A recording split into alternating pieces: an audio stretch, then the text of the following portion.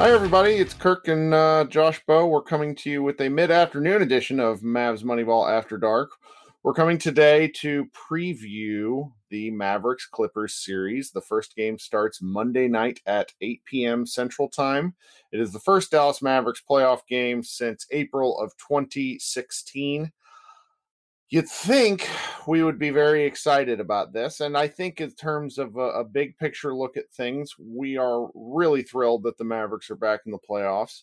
This particular series, though, is not the one I had wished for, and I'm a little concerned, and I think we should just sort of jump right into the why. So the Dallas Mavericks, I believe, they're definitely the number one ranked offense, essentially all time in terms of historical numbers, and like 17 or 18 in terms of defensive rating. Whereas the Clippers, and if you'd believe this, the Clippers are the number 2 offense in the league and the number 5 defense. So this is going to be very much a matchup of styles making fights, and if the Mavericks expect to make any sort of dent in what they're going to do in this, kind of uphill battle with the Clippers, I think it's going to be because they've been holding back on some things. So let's talk some specifics first before we get into kind of the huge, big picture analysis about what this means for the Mavericks. So Josh, how are you? I'm good. It is definitely an interesting series because, like you said, it is the first playoff game since April of 2016, and naturally means the fan base is very excited and fired up about Mavericks returning to the playoffs with their 1-2 all-star punch, basically. And despite that, they're playing the team that was engineered to destroy this team, which is a bummer. But that doesn't mean that, we'll get into the big picture stuff, I think, later. Right now, we can talk about just like the actual basketball that's going to be played and what needs to happen for the Mavericks to win and what they need to do. And to be honest, I think this is going to be a series this is going to be like the Luka needs help series. Not saying that Luka is not going to be able to carry his weight, but just that I think with the Clippers having Paul George and Kawhi Leonard, and we've seen that they're one of the few teams that can make him look, slightly more mortal than other teams do. And he still puts up like terrific numbers despite that, because that's how great he is. So I think if the Mavericks really want to have a chance to make this competitive and to have even the chance of winning, this has to be the series where Kristaps, Tim Hardaway Jr., Seth Curry, Dorian Finney-Smith, Maxi Kleber, all those guys have to have good series, or they at least all have to average out to, like, if you combine them all together, they need to be shooting well and contributing well. Because I think the way the so much attention that the Clippers are going to give Luka, and the way they're going to guard him, and the way they're going to be physical with him, and the way they're going to guard him very tight, I think Luka's going to be able to find players, and he's going to create some opportunities. It might not be scoring for himself, but it'll be for others. So I think if the other guys on the floor sharing the floor with Luka can just hit some shots and make some contributions, on the defensive end of the floor, if possible, that's where they have to win this series, or that's where they have to make it competitive, because the Clippers are extremely deep as well, which presents another problem. Like, even their role players, it's not like it's Kawhi and Paul George and then a bunch of scraps. Like, they are extremely well-rounded. So the Mavericks just have their work cut out for them. But I think if the Mavericks can hit shots based off Luka's creation, because I think he's going to find some open players with all the attention he gets, I think that's the key. So I've listened to a number of podcasts. I've had my thinking influenced in a number of ways. But when you simply just scroll down the roster page for the Clippers, they are built in a way that makes there's a reason they're number 2 team. I think they should be, probably the second best team in terms of teams that are likely to win the title. But when you look at how they're built, they're just guys that are long. The Clippers have so much length. And, one thing we didn't even talk about during the first bubble game because it didn't come up. You got Paul George and you got Kawhi Leonard. That's a given. They have a third guy that we didn't even mention who ate the Mavericks alive in the 2 games that he played. and it's Marcus Morris Sr., who is 6'8" and 220 pounds. And you just scroll through these guys' height and weight dimensions. They have a ton of guys between 6'4" and 6'9", and that sort of length is what it's the only real kryptonite to Luka at the moment, because when these guys are able to clog the passing lanes just by existing, I'm a little concerned about his ability to get off some of these passes that he's so good at, because they make the precision level a little more difficult for what Luka needs to do. So I'm sure he will get his, but I'm also sort of just curious about, like, schematically what Carlisle has up his sleeve, because we've hinted at this during our bubble podcasts, and I may have just said it, but I don't remember. I think that the Mavericks came into the bubble very much expecting to play the Clippers, and when they lost to the Rockets in that first game, that nailed in their course, even though they did have other opportunities to get out of 7 or, do something to affect the seedings to where they could have played someone else. And I'm just going to be very interested to see what sort of schematic things Carlisle has freed up, because a lot of the things that Dallas runs are to get different mismatches or to put players in specific circumstances. And the way the Clippers are built defensively sort of negates a lot of what makes the Mavericks offense so interesting. Yeah. And when you have 2 of the top 5 wing defenders in the entire league, that kind of fuels it. But then, like you said, it's past George, it's past Leonard, it's Marcus Morris, it's Montrezl Harrell, it's Jeff Green, Patrick Patterson, not Patrick Beverly, Landry Shamet. Not all these guys you would say individually are stout defenders, but they're all big for their position for the most part, which just makes it difficult, like you said. I'm curious as well to see what kind of scheme changes happen, because that's kind of Carlisle's bread and butter is we know him, he's the Warlock, right? That's his nickname. We know him as the guy that can pull the strings and get more out of a roster than is expected. And we've obviously seen some of that this season, because both me and you were probably at most positive about this roster, thought that they would, win between 43, 45 games. And I think if the Mavericks played a full normal season, they would have probably eclipsed that, I think. And they definitely showed us a lot more than we thought. And, a lot of these role guys like Kleber and Dorian Finney-Smith and Tim Hardaway Jr. and even Seth Curry a little bit, although he's been kind of up and down. Carlisle can get a lot out of guys, and more than we probably would expect. So does that mean they change up some offense that we haven't seen too much of? Does that mean that defensively they change things up a little bit? Does it mean the rotations and lineups are going to look drastically different than what we've seen in the bubble? I would guess yes. And I think we saw some previews of that with, Michael Kidd-Gilchrist getting some burn toward the end of the bubble. I wouldn't be surprised to see him get thrown some minutes just to see what he can do, because they just don't have a lot of wing depth to counteract what the Clippers can do on that side of the floor. But in terms of offense, their bread and butter is, spread pick and roll and using pick and roll with Kristaps and using pick and roll with Kleber.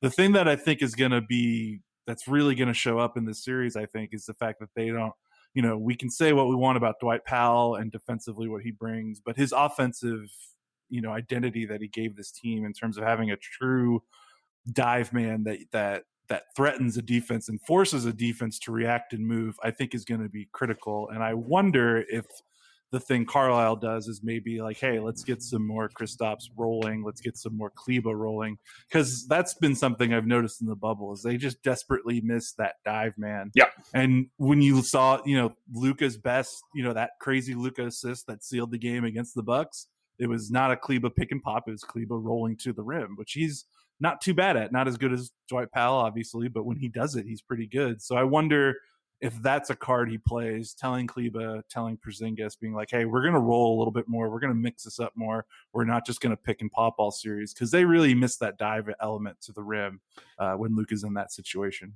So when I talked to Rob Mahoney Friday, we talked a lot about KP's growth and development and how he fits and sort of the comfort level with which he has settled into in Dallas. And I had been making a comment for a great chunk of the season that I cannot wait until somebody teaches Kristaps how to set a screen.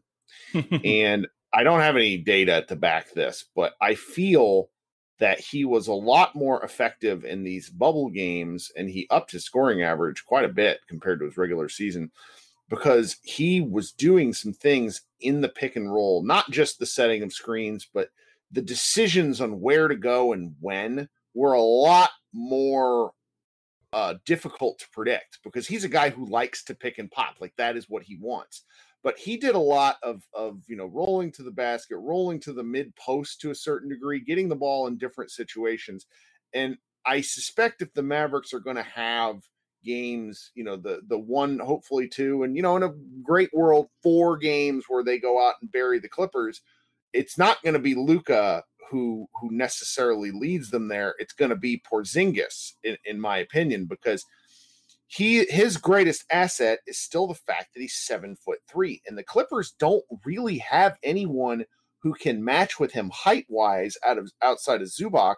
They're going to be relying on sort of his Achilles heel in that he likes to post up smaller guys and make post moves, I suspect. But when KP faces up, it doesn't matter who is in front of him. He's got such great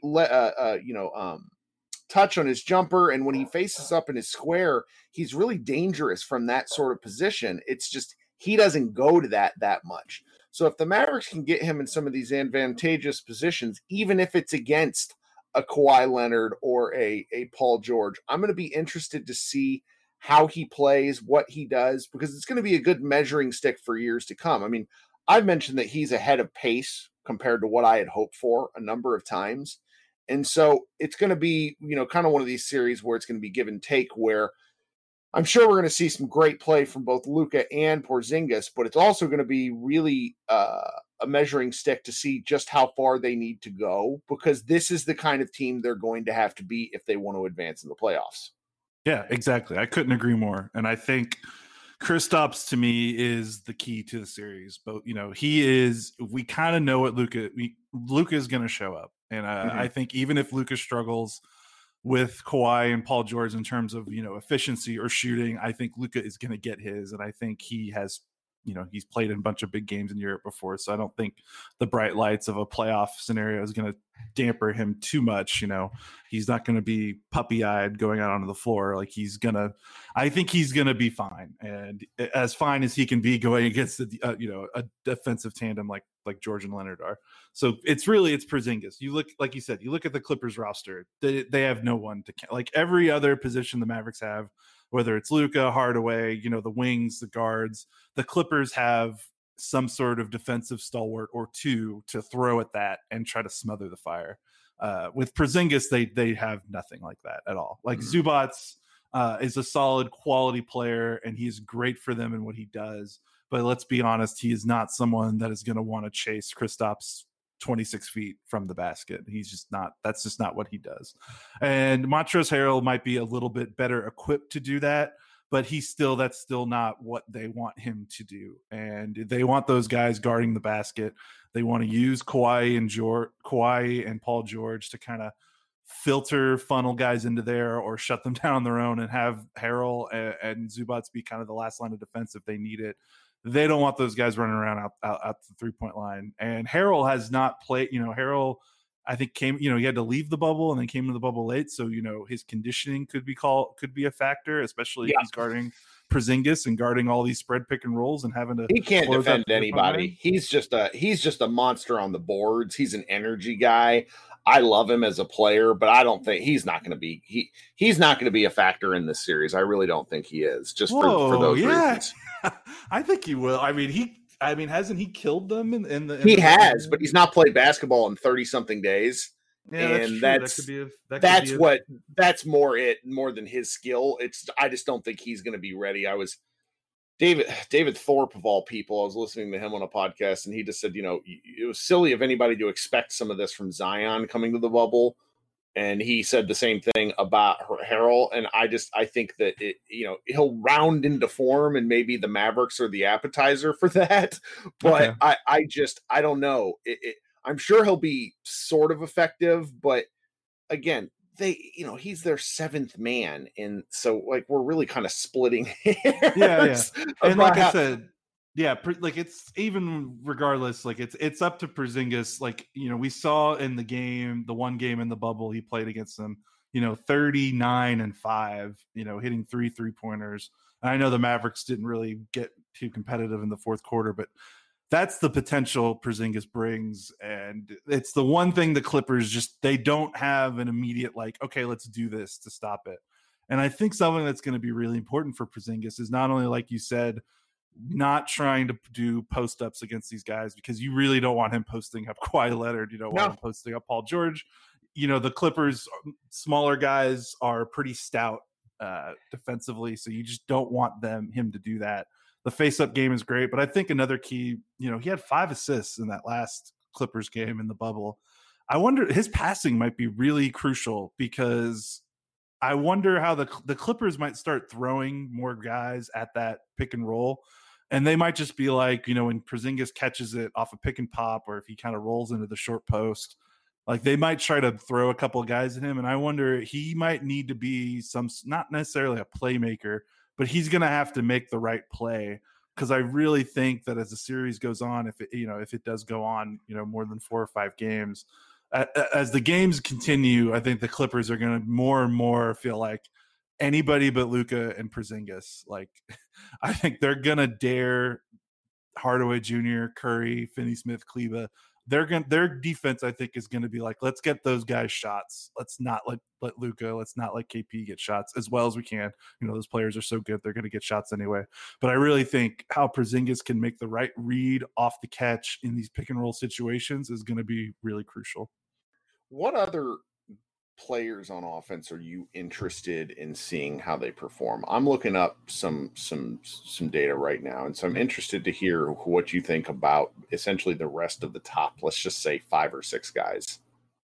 I mean, it's the same thing we've been talking about in the bubble. Like, is Hardaway Jr., Curry, Finney-Smith, Kleber, are they going to shoot?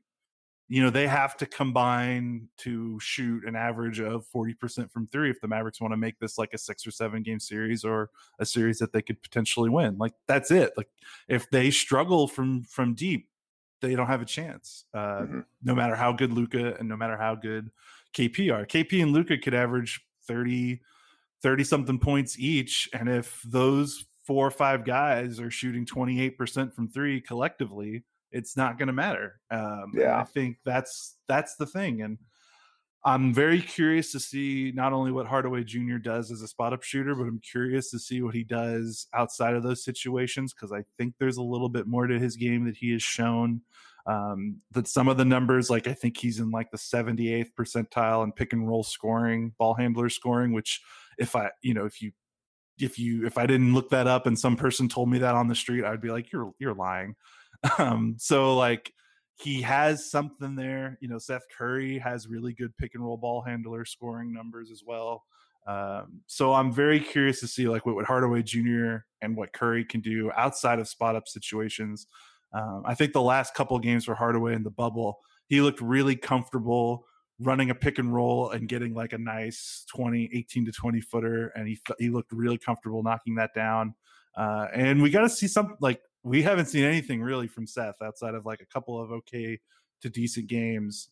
He's real like that. He's rested a lot. He's had that nagging leg injury. He has to be good. Like they can't get the wishy-washy Seth we've seen in the bubble. They got to get good Seth in this series. Yeah. I was looking up specifically how Tim Hardaway Jr.'s played, and compared to his season averages, he's off by a statistically significant margin. I mean, he's shooting 33% from 3 on essentially the same volume, which is a drop from I want to say just under 40. And 7% drop is really he's at 39.8% for the year. He was above 40 before he came to the bubble. I remember that. And so he just hasn't been the player that he was in the regular season. Now, that's not a black mark against him or anything. He's an outstanding. He's been way better than we could have hoped for. And is a big reason why they are where they are now. So it's if he can shake off any of the rust or have one or two big games and put a little more, I don't know, just put a little more into the basket, I'm going to be he's going to be a key reason why they succeed on the offensive end, because the Clippers in 3 games, their offensive rating against the Mavericks is 100, or the Mavericks put up an offensive rating of 100 against the Clippers, which is well off their season average of like 115.5, I think is what it ended up being. That's not going to get it done. Right. And so it's really just comes down to shot making for the rest of these guys. A lot of the rest of the Mavericks roster kind of rounded into form in terms of their shooting. You know, Maxi Kleber has played pretty well the last several games.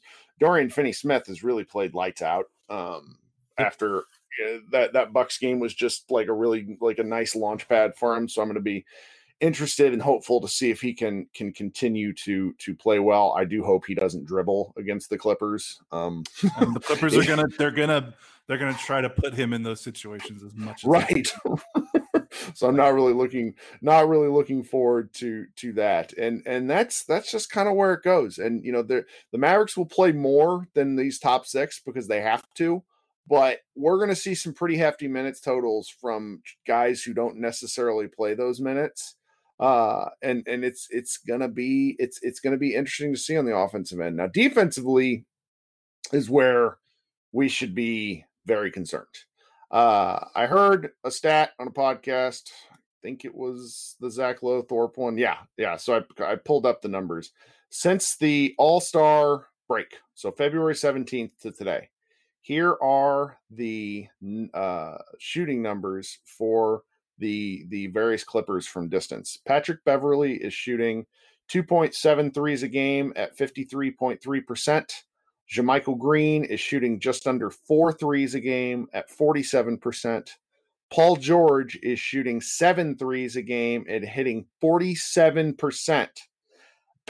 Patrick Patterson is shooting just under 3 at 45%. Reggie Jackson is shooting just under 4 at 41%.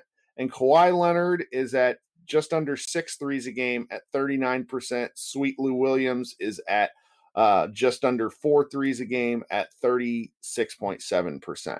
This, and that's a list, and I wanted to read it to you, and I have a longer point I wanted to make.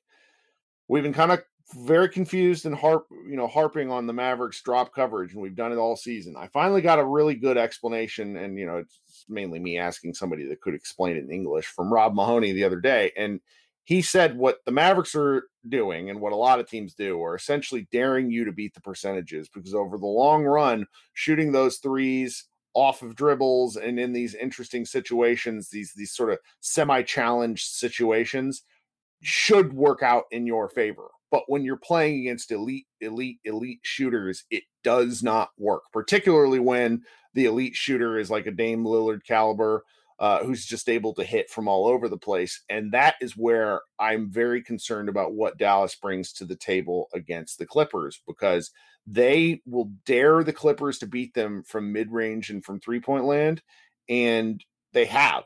So I don't know what they do differently. Yeah. Hope Dorian Finney-Smith has like a lot of ice packs and Aleve and aspirin in his room, because it is going to be a monumental ask of him this series, because as we've said, he is really the only reliable defensive player on the wing that this team has. He's the only 3-and-D guy on the roster, and the Clippers have like the 2 apex with Leonard and George.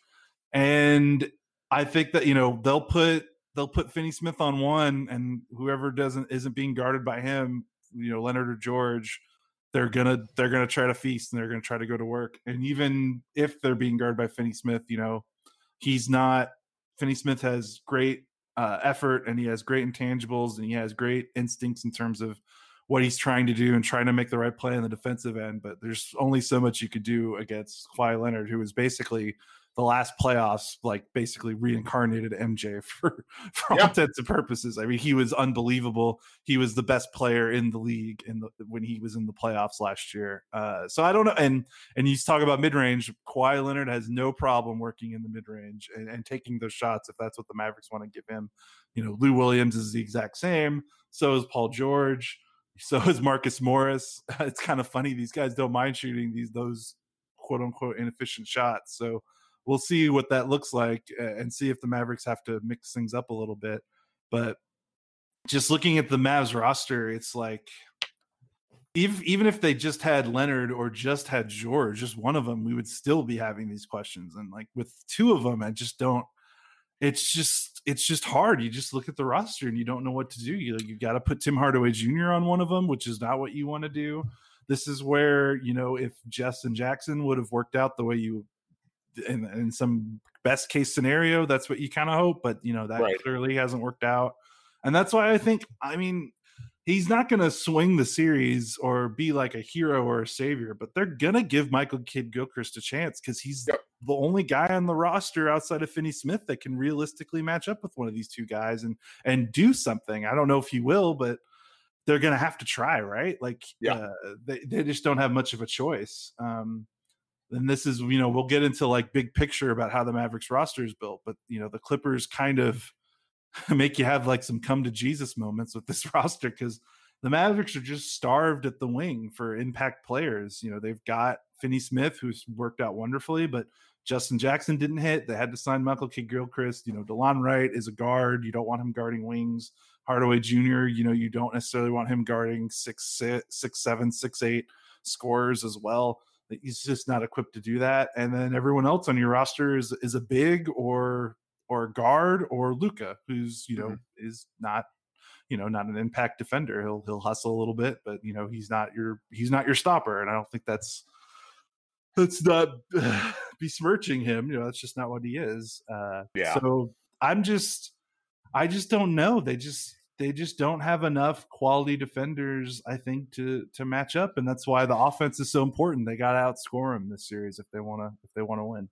Well, and what you hope for the Mavs is, you know, basketball is played one game at a time. So when I've been reading some season long numbers, what you hope for is you hope for some, you know, defensive quirks from Carlisle that pair up with some slight shooting regressions from particular Clippers players, and you hope that the Mavericks can get on a hot streak because when they get going offensively, it's kind of hard to stop, though defensively is where they usually tend to let teams right back in it. I think that there's a path to some victories. I could see a you know 4-2 type series fairly easily, to be honest with you. It's getting anything like it's like 4 wins for me does not seem like it seems like a very far out there outcome. I'm not going to say it's impossible because, you know, Luka Doncic is one of the best basketball players in the universe. And you know, this guy loves big moments. So I'm really hoping for some sort of X factor senses in some degrees, but the path on paper is particularly, it's just tough. And that's kind of where we come out to when we're looking at like how the series matches up, right? Right. Yeah, I'm right there with you. And I like your point about, you know, we're looking at season long numbers, and then this is going to be decided in at max 7 games, and things can be funky in a smaller sample size. And you look at the Clippers played the Mavericks 3 times in 2 of the games, so the 2 non-bubble games. The Clippers did not have good offensive games. The first game they shot 42% from the floor, 33% from 3.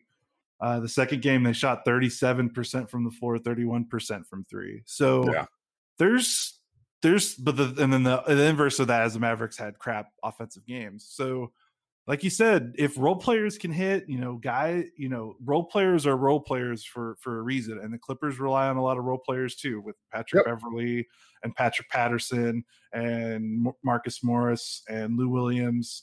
Those guys can get cold for a couple of games, regardless of what the Mavericks do on their side of the ball. So, like you said, if the Mavericks can give them something, if the Clippers can just get a little out of their comfort zone, it wouldn't be a shocker to see them struggle to shoot the ball for a couple games in this series, and that's where the Mavericks take advantage. So yeah, we'll see.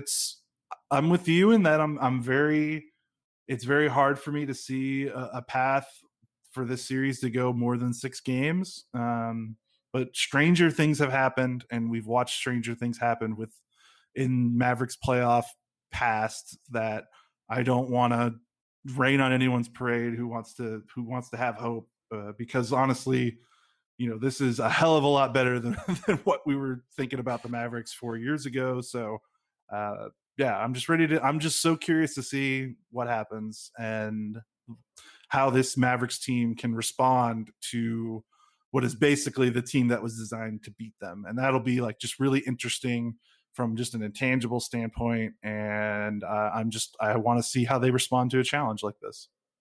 Okay, we're going to be right back after a quick break from our sponsors, so hold on tight.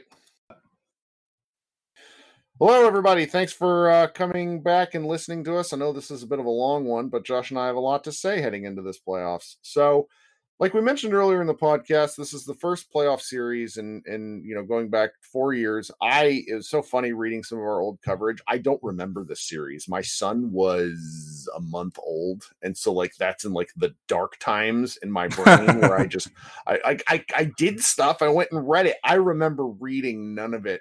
And the fact that they got walloped the way they did and such an interesting and weird team, it puts into perspective where we are right now. And if you guys haven't read our preview, or if you're listening to this as a result of our preview, we put in a ton of work into a written preview that's on Mavs Moneyball. I urge you to check it out. And when you think about where Dallas has been and where they are in just 4 and really 3 seasons, it's kind of incredible that we're even talking about this, Oh yeah, for sure. And it's funny you talked about where you were the last playoff series. I actually kind of remember it fondly, if only because I believe for that playoff series we worked with Doyle and Tim, and we did a sponsored watch party at the Granada Theater in Dallas, which 8 people showed up to, including myself and my then, I guess she was my girlfriend. I hadn't even proposed to her yet. And a couple other people. And I remember it specifically because I was there for the game that they won, game 2, where Raymond Felton went crazy and helped them win the game with some really big clutch shots. And then I had a job interview in Austin the next morning. So I literally drove from the Granada Theater to Austin, where actually my then girlfriend was living, and stayed at her apartment that night and woke up the next morning. That's basically I have no memory of this. That's incredible. I know. Yeah. So I remember that series fondly, but it was also a very, when that series ended, that was like the Dirk era is over. That was a very solemn series. So you're right. Going from that to this in basically 3 seasons it took to get to this point now it's remarkable. It doesn't happen a lot. Does not happen. And I think the thing is look at a lot of bad teams in the West and the East, and look at their playoff droughts, and look at the way they go up and down and are looking for some sort of direction and identity. And you look at what the Mavericks have done while other teams are still kind of floundering about, and that really puts it into perspective. Well, and the Sacramento Kings just missed the playoffs for the 14th straight year. Yeah, that's the extreme. Right. And so it's just one of those contextual things to where you and I, part of why it's very funny, just some behind the scenes stuff. You've now done this for 9 years. You've been a real honest to goodness journalist for, coming out of college. You've done some real grinding the last decade plus. And coming into the season, there's a concerted discussion between you and me and Doyle and Rebecca and some of the older people on the staff about the fact that, like, we are getting older and this is getting harder to do. It's just harder to cover this stuff and do it in a way that's both fun for us as well as being fun, hopefully fun for the audience. And we kind of collectively, made a bit of a decision that, we want to keep doing this because we've gone through some crap. We covered some really frustrating teams. The Mavericks did make the playoffs, following the championship season, but looking back, one day history is not going to be particularly kind to how the Mavericks handled the post-championship era, where they made a lot of mistakes, and Dirk kept them afloat, and Dirk kept them afloat, and Dirk kept them afloat until he couldn't anymore. And so the last 2 years, when you had the first Harrison Barnes year, which was just disappointing struggle, and then the year where they had Dennis Smith Jr. as a rookie, which was actually, in retrospect, a lot of fun. Yep.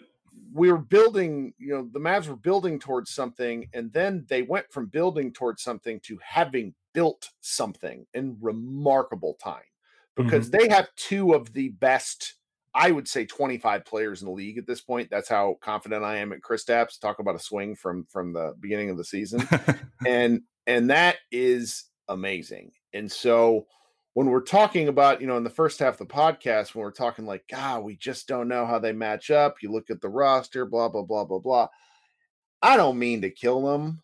I mean, there's some things that we've talked about repeatedly that we're going to try to move on from, in the sense. It's just, the West is so unfair at points. It makes this feel very frustrating, because it feels like that they have such a high entry point for success that I sometimes, I don't blame the Mavericks for this. It's just kind of the way things are. And so I'm really I'm trying to really look forward to these playoff games, Yeah, totally. I mean, if they were in the East, they'd probably be like a 4 or 5 seed, and we'd be like so over the moon, thrilled with their progress. But in the West, they're the 7th seed, and in their division, they have Zion and Ja Morant to deal with for the next 15 years. And you're like, man, son of a bitch! Like, we just got out of Tim Duncan and friggin' the Rockets and Yao Ming and all. It's like, come on, Chris Webber Kings. Yeah, it sucks. Yeah. But, so yeah, I would say that with where they're going, is that when you're looking at the Mavericks big picture wise, this is going to be pulling the Band-Aid off, in the sense of it's really it has the opportunity to expose a lot of their weaknesses. But if we can view that from the lens of where they are on the timeline, they are decidedly ahead of any schedule I had for them. I know a lot of people thought they were going to make the playoffs. It's not what I mean, guys. I know we got a lot of positive people out there. It's not what I mean, but the West is just that difficult. So this to me is almost gravy. Yeah, same for me. And I think it's, like we said, a lot of people probably had the Mavs pegged for the playoffs this year with more positive outlooks. So it's not just about the playoffs, but it's the way they look. It's the way Kristaps looked. It's the way Luka. We're getting 24-year-old Luka at 21 years old, which is just remarkable. And every time I watch him play, I keep thinking about what he looks like when he's 25 years old. And it's amazing. It's incredible. It's getting the positive progression from the role guys. It's seemingly that they've built into an identity and a vision that will carry them forward. So long as they kind of stick to that and they understand, they're honest with themselves over what upgrades they need and what upgrades they don't. And, that's the stuff that we cannot predict. But for right now, they are doing way more than expected in terms of where rebuilds usually take. I mean, good gosh almighty, the Oklahoma City Thunder had 4 or 5 top 5 picks in a row, and it's they still had a crappy season, and then they had a playoff series with the 8th seed, and then they kind of got it going. Team, it takes time. You rarely go from 33 wins to conference finals. That's just not how it works. So the fact that they are a little bit ahead of schedule as is just kind of a boon, and they just gotta they got to keep their eye on the ball in terms of building for the future. But this will be a good litmus test in terms of where do we stack up against the elite of this league, and where can we go from here? What changes do we have to make? What changes do we not have to make? It will only help so long as they take the right lessons, from this, which that's another debate, but it's still it's a fantastic spot to be in. Well, and here's a take that I've been workshopping in my head the last several days. So the Dallas Mavericks finished the season 43-32, which the win percentage on that is outstanding compared to a lot of preseason predictions. 538 had the Mavericks winning 45 games, and that was pretty much the highest that I saw. Most teams had them, most predictions had them around 500. So the fact that they were 11 games over 500 is pretty astounding. And now when you counter that to the fact that they played 41 clutch games and they were 17-24 in those, which is to say, they were tied for sixth most clutch games in the whole season. When you look at the teams that played more or played better, like the Celtics played 42 and they were well above 500 in those games. The Denver Nuggets played 45 clutch games and won 29 of them.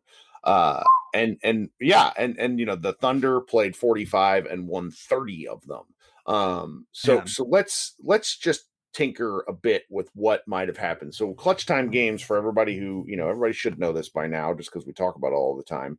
5 points, if the margin is within 5 points within 5 minutes left. And so the Mavericks are just really fared poorly. We know that.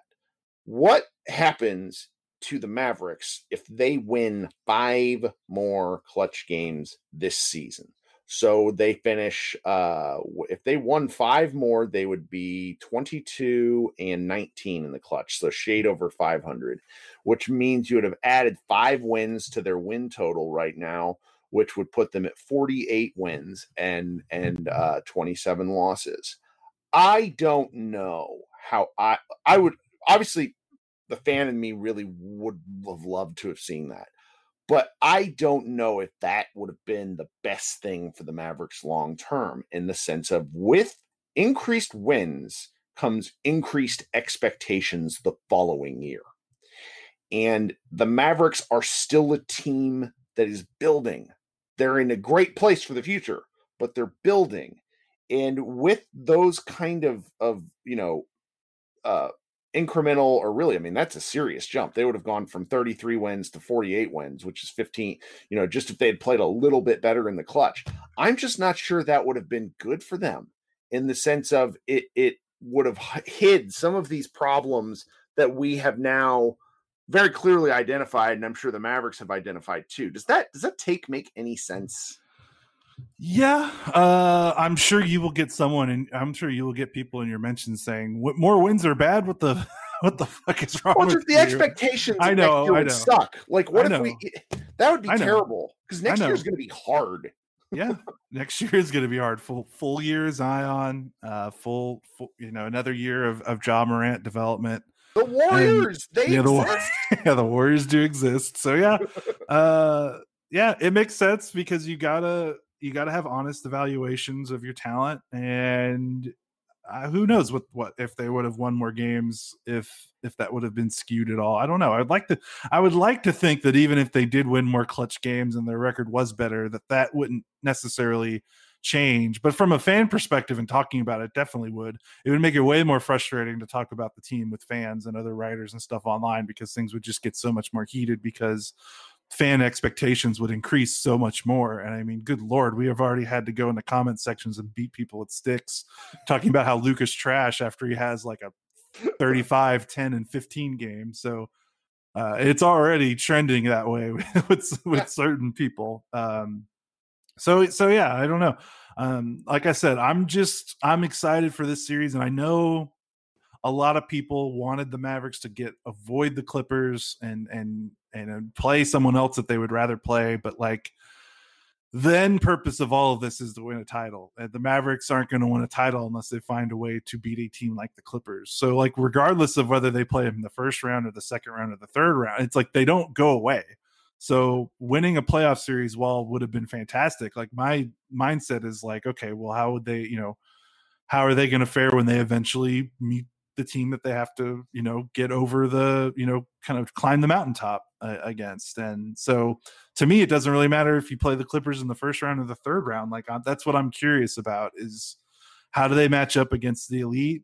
How do they handle that adversity? How do they respond to the challenge? And then how does the front office respond to the results of that? And that to me is extremely fascinating, even if, it's a lot of stuff that's out of our control. I mean, all of it is. We're just talking. Sure. But that's where it gets very fun, because there's, very, very much like a multiverse aspect to the Mavericks coming seasons, where they just have so many paths they could take. But we should feel very comfortable in the fact that they've got the hard part down. When you get the superstar, everything else is secondary, right? Right.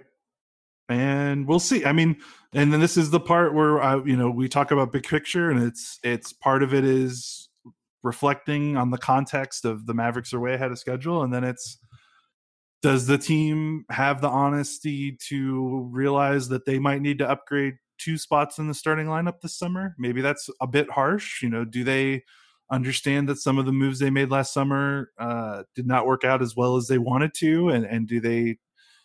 That's the thing, is like, I'm so curious to know if the I don't think they think this, but who knows? But I'm curious to think if the Mavericks think that this is the roster that will get them there, and they just need a tweak here or two there, or just a little bit more experience from their upper tier guys in terms of Luka being more mature in his body and his game, even though he's already fantastic at those aspects as is. Kristaps being a bit more comfortable, not coming off a rehab season.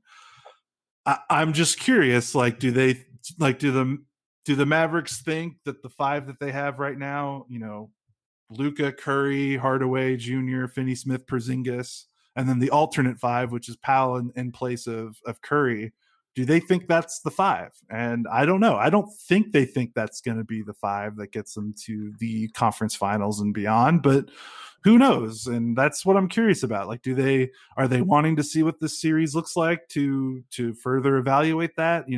That's going to be the game going forward for the next 2 to 3 off seasons, is, where do the Mavericks feel comfortable in terms of this roster and the starting lineup, and where do they feel like they have to make a change? And that's going to be the make or break of it. But at the end of the day, they still have Luka and they still have Kristaps, so it can only get so bad because those guys are just so phenomenal.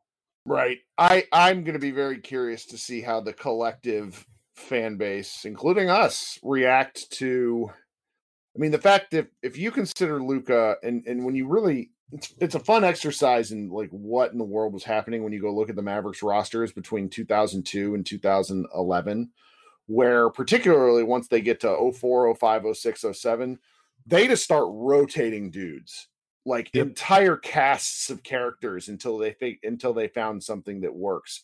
And like at the moment, I can't imagine the Mavericks without like Maxi Kleber. Like that's a crazy thing to say out loud to a certain extent, because he's Maxi Kleber. He's not the superstar. He's a key cog in their success. But the likelihood that these are that any more than 2 or 3 of these guys are on the team in 5 years is pretty high. That's just the way basketball is now. So that's going to be an odd adjustment for me, because I've not been super into the teams the past few years.